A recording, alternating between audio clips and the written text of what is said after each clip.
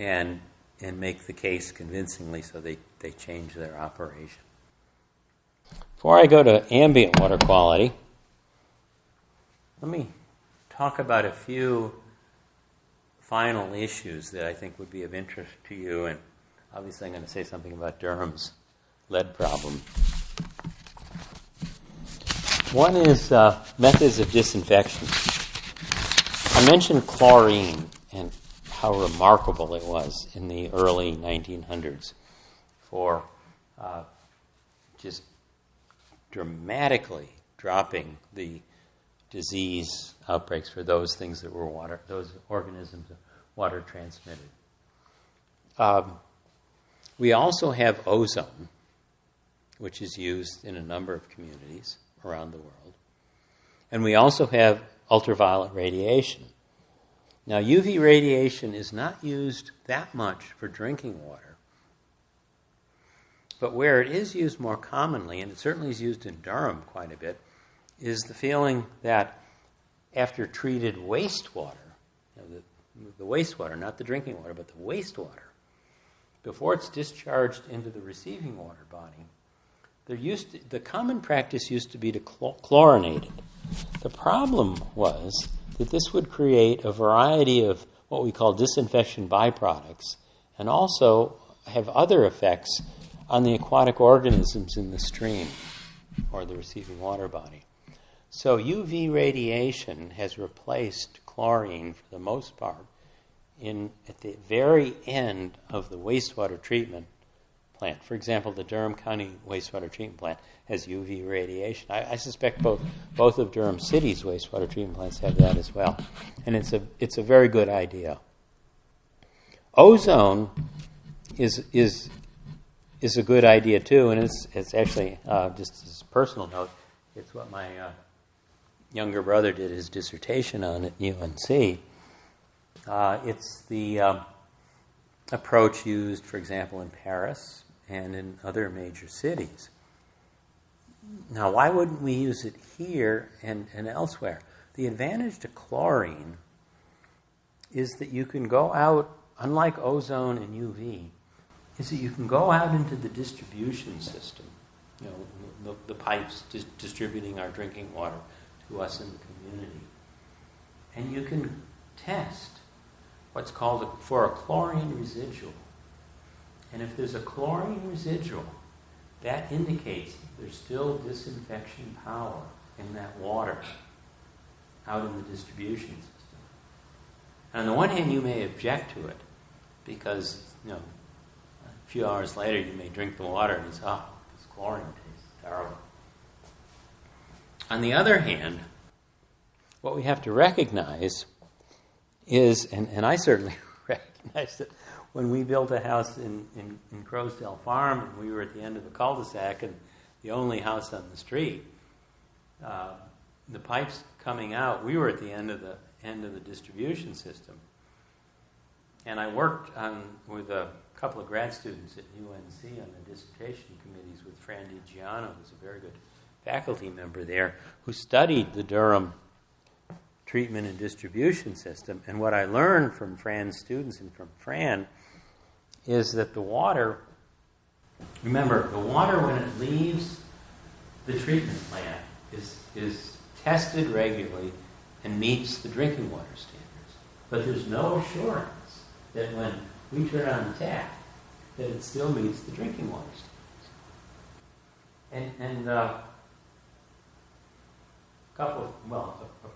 prior point on this, I was at a meeting at UNC about 10 days ago, and Dan Oken, who's a very distinguished faculty member at UNC, made the interesting point that the water distribution pipes are oversized for the most part, but they're sized not to provide us with sufficient water if everyone's turning on the tap at the same time, taking a shower or whatever, but they're sized for fire control. So if there's a fire, you'll have enough water flow that you could deal with it. So what does that mean?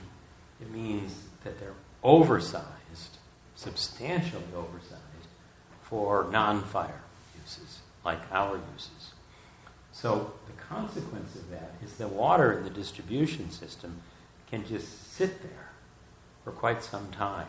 And Dan was commenting about the fact that the new UNC North, the new campus that they're thinking of, they're looking to build in Chapel Hill, is going to have steel water distribution pipes about 1 inch in diameter.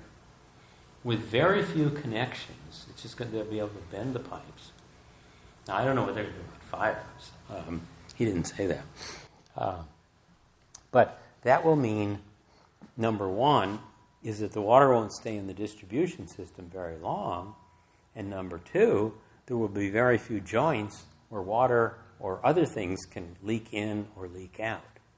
What we have is this oversized system with a lot of joints where water can leak in and other stuff can leak out, and the water just sits there. And Fran Gigiano's student studies indicated that at certain locations in Durham, which he was studying, the water in the distribution system could be sitting there for 1 to 2 weeks after treatment. And it doesn't take much to leak in before it, shall we say, cooks, particularly in the hot weather. So if, my inclination, I have to say, I have a filtration system. Ellen and I have a filtration system on our kitchen tap. And in the cold weather, when bacteria and other organisms don't go particularly well, I'm not that concerned, coupled with the fact that our street is now almost fully built, so a lot of people are using water. But in the summer, I'm inclined just to drink from the kitchen tap. And funny story was that when we had just a house or two on our street about 10 years ago or so, the water just tastes terrible. And the standard practice is when the water tastes terrible, call Durham Water Resources. I talked to Terry Rowland, and they open up the fire hydrant to flush out the system. Well, they came out promptly and opened up the fire hydrant, and it flooded our neighbor's yard. So I never told Karen exactly why her yard was flooded, but that's one of the downsides of that. But it does indeed cleanse the system. So, yeah.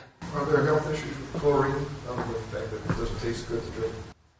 Yeah, and in fact, I'll get to that in a moment with a very, very short moment with Durham's lead problem. So, the plus of chlorine is that you can test for the residual in the system, and that's what a lot of old time water quality engineers like. They like to know that there's disinfection power, particularly if the water is residing in the system for some time. The negative is associated with Durham's lead problem. And basically, what happened is that chlorine was used as the disinfectant for a number of years. But the problem was it increased the level of disinfection byproducts, or trihalomethanes, which are being increasingly stringently related or regulated in the drinking water standards. This is an area of expertise, particularly of Phil Singer, who heads the Drinking Water Center over at UNC. So Durham and a number of communities went to chloramines as an alternative, chloramines involving chlorine and ammonia. Less powerful in terms of ability to disinfect, but the plus was that it reduced the disinfectant byproducts, so it could make Durham and other communities pass the requirements of the regulations on the allowable THMs, or disinfection byproducts, but it increased the lead levels. So the problem that we've had, Washington, D.C. has had, and a number of other communities have had around the country, is in switching to chloramines because EPA is reducing the THM standard. is to have a greater problem with lead if you have lead solder or lead pipes in older areas.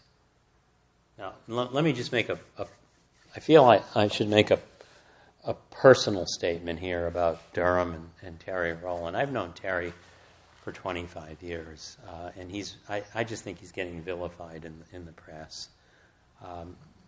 He's obviously distinguished. He's been away for, 160 days. He's head of the American Water Works Association. It's not a junket. It's probably the most important water treatment professional and research organization in the world. It doesn't take people over to China to have two-person dinners. It funds a huge amount of research at the universities all around the world. And for Terry to be president of it is an acknowledgement of his accomplishments. But nonetheless, someone, and I don't know who it was because I haven't looked at it closely, someone messed up in Durham.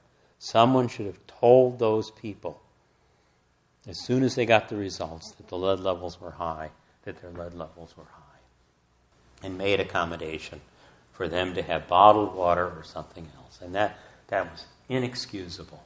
Inexcusable. I don't know who was responsible. The fact that Terry was away for 160 days, you know bureaucracies. I mean, someone else is in charge, and someone messed up, for sure. But knowing Terry, I just cannot believe he messed up. They obviously didn't report this to EPA, but that's not a serious violation. From everything I know from my colleagues at UNC, the reporting requirements are very confusing. What was inexcusable was not telling those people who had the high lead levels immediately, as soon as they knew that this is what they had, and this is told them now? What? Have they told them? Oh yes, I'm sure. I think there's no question they all know about it, but they should have known about it immediately, and that that's inexcusable, and I don't know who was responsible for that. But knowing Terry as a person, as a colleague, I just can't believe that I think he was really unfairly blasted in the News and Observer yesterday. So that's my one editorial for the evening. Yeah. I don't see the connection between chlorine, Chlorine, by its nature, doesn't increase the lead levels. It doesn't leach the lead out of the solder in the pipes. But what it does do is it's more aggressive in forming these disinfection byproducts of the THMs. So it's really a trade-off. You violate the THM standard, or you endanger people with lead. The solution, clearly, I think, is chloramines, but get the lead out of the pipes. Because the problem with chlorine is that what it's doing is it's creating trihalomethanes, or these disinfection byproducts, associated with naturally occurring organics in the water that they just can't get rid of. They just come in, they go through the distribution system, and then chlorine turns them into THMs, and they violate the standard. So it seems to me the solution is to get the lead get the lead pipes or the lead solder out as quickly as possible, and use chloramines. But it's not just a Durham problem. If you go on Google, you'll find it in so many communities. So it's a problem for all of us. But it's just none of us would want to have that known and not reported, and that's absolutely inexcusable. And I honestly don't know who was responsible for that.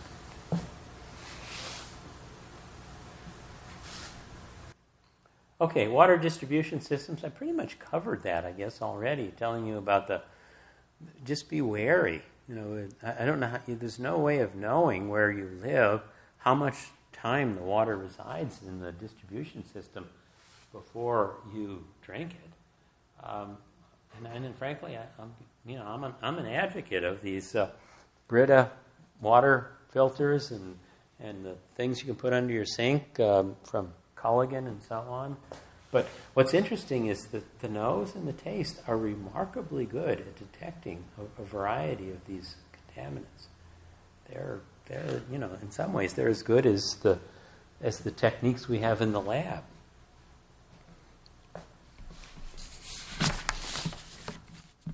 So any other questions about drinking water? Because I think I'm switching topics now. Well, just Yeah. remote, not really related to the natural drinking water, but a lot of people's drinking water today comes in bottles and they buy it. Oh, yeah. And there's all kinds of, you hear about, well, if it sits on a truck and it gets hot and then it gets cold and then it gets hot and it's plastic bottles versus soft plastic bottles versus hard plastic bottles versus glass. And what are your thoughts on all that? My knowledge is limited on this, but from what I hear from talking to colleagues, is that there's certain that generally associated with hard plastic is that the plastic from the hard plastic, and there are certain types that are fairly well known, does not leach very much into the bottled water. But my inclination is to get one of those hard plastic bottles and take it out of the tap. Unless you're in an area where you're really suspicious of the water. And then bottled water from a soft plastic bottle is fine. And of course, outside the U.S., I think the U.S. has the best drinking water in the world. The EU has very good water too. And obviously, it's the underdeveloped countries that are having problems treating water adequately, and that's where bottled water came from the idea. But tap water in one of those Nalgene type bottles, I think, is a good choice generally. Bottled water is regulated by the FDA. Tap water is regulated by the EPA. Regulations aren't that much different, but the soft plastic can reach into the water, and it costs more. So, yeah. My question on the water distribution system: since the water in pipes is under pressure, is it a pretty unusual situation where you think it leak into the pipe? No, the pipes are because they're so big. It's not as if the pipes are always completely full. You're right; they're under pressure. You've got the water tower up here, and it's forcing the pressure, but that doesn't change the fact that things leak in and things leak out. Well, how can it leak in if there's pressure in the pipe? I mean, I can understand if you had something outside that caused water to be under pressure. You had a flood or something, and had 10 feet of water over the pipe, that might give higher pressure outside and inside. But other than something like that. Well, of course, it depends on the demand and the distribution system, but it does leak in. Now, you're right; it has to imply a pressure differential, or possibly some sort of a fault in the connections or cracks or something like that, and I can't remember the last time I've seen a water utility person out checking our pipes for our distribution system. Right. Every time I turn on the water, it always comes out. Oh, yes. For the most part, it does. Yeah, that's right. I've never seen an example, I guess, that it did, and which would mean there was no pressure. Yeah. No, you're absolutely right. There is pressure, but that doesn't mean that some of the pressure is associated with something leaking in and providing additional water. It without question, there are leakages in both directions. But your point is a good one. that you'd expect that the water pressure would be very high. And indeed it is. When they turn on the fire hydrant, the water just pours out substantially. But that doesn't mean that some of the water coming in is associated with a loose connection associated with a pipe joint or a crack in the distribution system. But your point is well taken. It's not as if the water is sitting there at this low level and there's a vacant space above it. The pressure is such that For the crack, it seems like the flow would be going out. it goes both ways. No, I understand your point, but it goes both ways, and it can go both ways associated with usage. If the usage is such that it's drawing water, there's no reason why it's not going to draw water or microorganisms. It doesn't have to draw very much in the way of microorganisms to create contamination. I mean, it doesn't have to be a flow of 100 gallons or 10 gallons or even 5 gallons. But if there's a crack, you just have to have a little bit leaking in to provide the opportunity for bacterial regrowth. Yeah. You talked about the dramatic decrease in tolerance on when chlorine became added.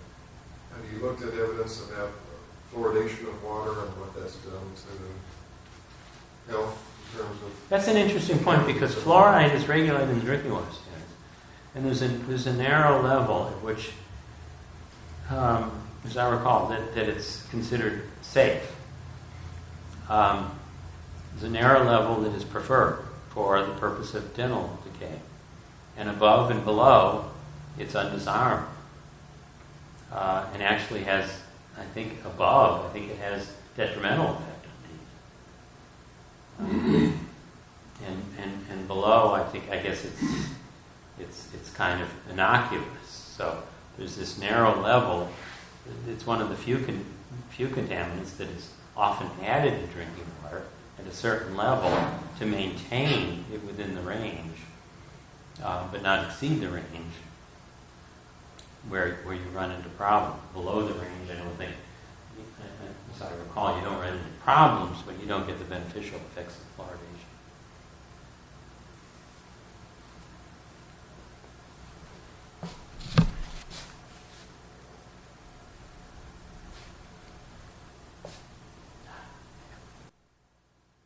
Okay, now I'm going to talk about topics that I'm a bit more involved in with research, and this involves surface water quality. And it's interesting to think of, to recognize that early water quality management, and this is Roman cities, but we're not just talking about Roman cities, we're talking about European cities and American cities up until the 16, 17, 1800s, is that for the most part, what they had with regards to surface water. Now, we're not talking about drinking water anymore. We're talking about surface water associated with rainfall and runoff. Is that they had drainage systems with a purpose. The primary purpose was to get the water out of the dense or populated or urbanized areas as quickly as possible. Get it out as quickly as possible. So this is an old storm drain in Roman times, and there were obviously more efficient systems, gutters, and so forth. But this didn't deal with wastewater from houses, businesses, and so forth.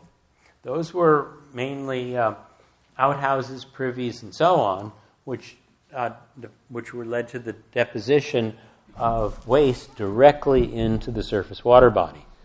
And again, the objective here was the water puddling or being retained in an urban area was a nuisance. So channel it out as rapidly as possible. And you can see these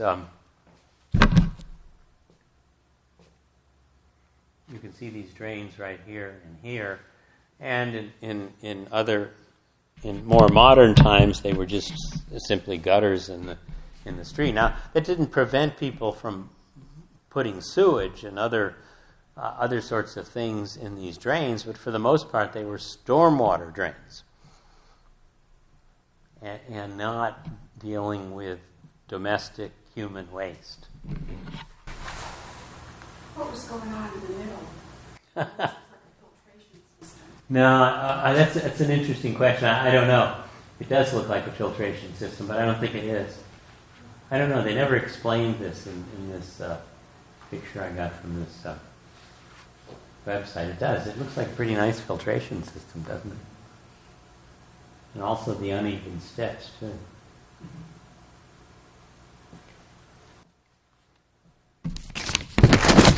So it's important to recognize that's that was the primary issue with regards to urban ambient surface water, rain-generated runoff, was the focus on stormwater, and in densely populated areas, in urban areas, there was much less concern about human waste and sewage and so on. It was accepted that it could be put in these drains, but in some cases it was prohibited. Now, one of the key things that changed this situation was the fact that at a point in the 1800s, the water closet was invented, and water into the home became more common, and so there was a great deal of water to dispose of. And so at that point, what happened, and this would be late 1800s in the United States and in Western Europe, the municipalities began to construct what they called combined sewers, where the sewers took out both the storm water, this water right here, as well as the wastewater. But as I mentioned before, when I said man can live without recreation but not without work, the treatment at the end of the pipe for wastewater tended to lag significantly the treatment for drinking water. So the feeling was that the receiving water body was part of the wastewater treatment system, if not the entirety of the wastewater treatment system. Now, this had an unexpected and dramatic change with the Refuse Act of 1899 in the United States. I'm going to focus on the United States. In that this act, which was focused on facilitating navigation of boats in navigable waters, prohibited the discharge of wastewater into a navigable water without a permit. And that was remarkable, but it was largely ignored until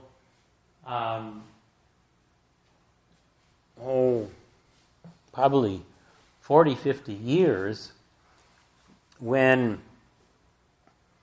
when organizations recognized this provision in the Act and insisted that the dischargers of wastewater to navigable waters get a permit. So the Corps of Engineers hastily set up a permit system, basically permit to pollute and what could be put into the pollution. But that languished and never really emerged as something serious until this point, which we'll get to shortly. 1972 Clean Water Act, which is what we're under now. Instead, what we ended up having was the Water Pollution Control Act of 1948, a series of amendments. The interesting thing about the 1948 Water Pollution Control Act is that in Congress, there were a group of congressmen and senators very much in favor of water pollution control improvements. And they wanted aggressive action. They lost. This act, 1948 Water Pollution Control Act, was written by and published or passed by those who didn't want aggressive controls. So they wrote an act that had very little teeth to it. And so basically, 48, 56, and even 65 to some degree, the act had very little in the way of federal regulation, federal control, and continued to, in effect, allow states to attract industry even when it degraded water quality.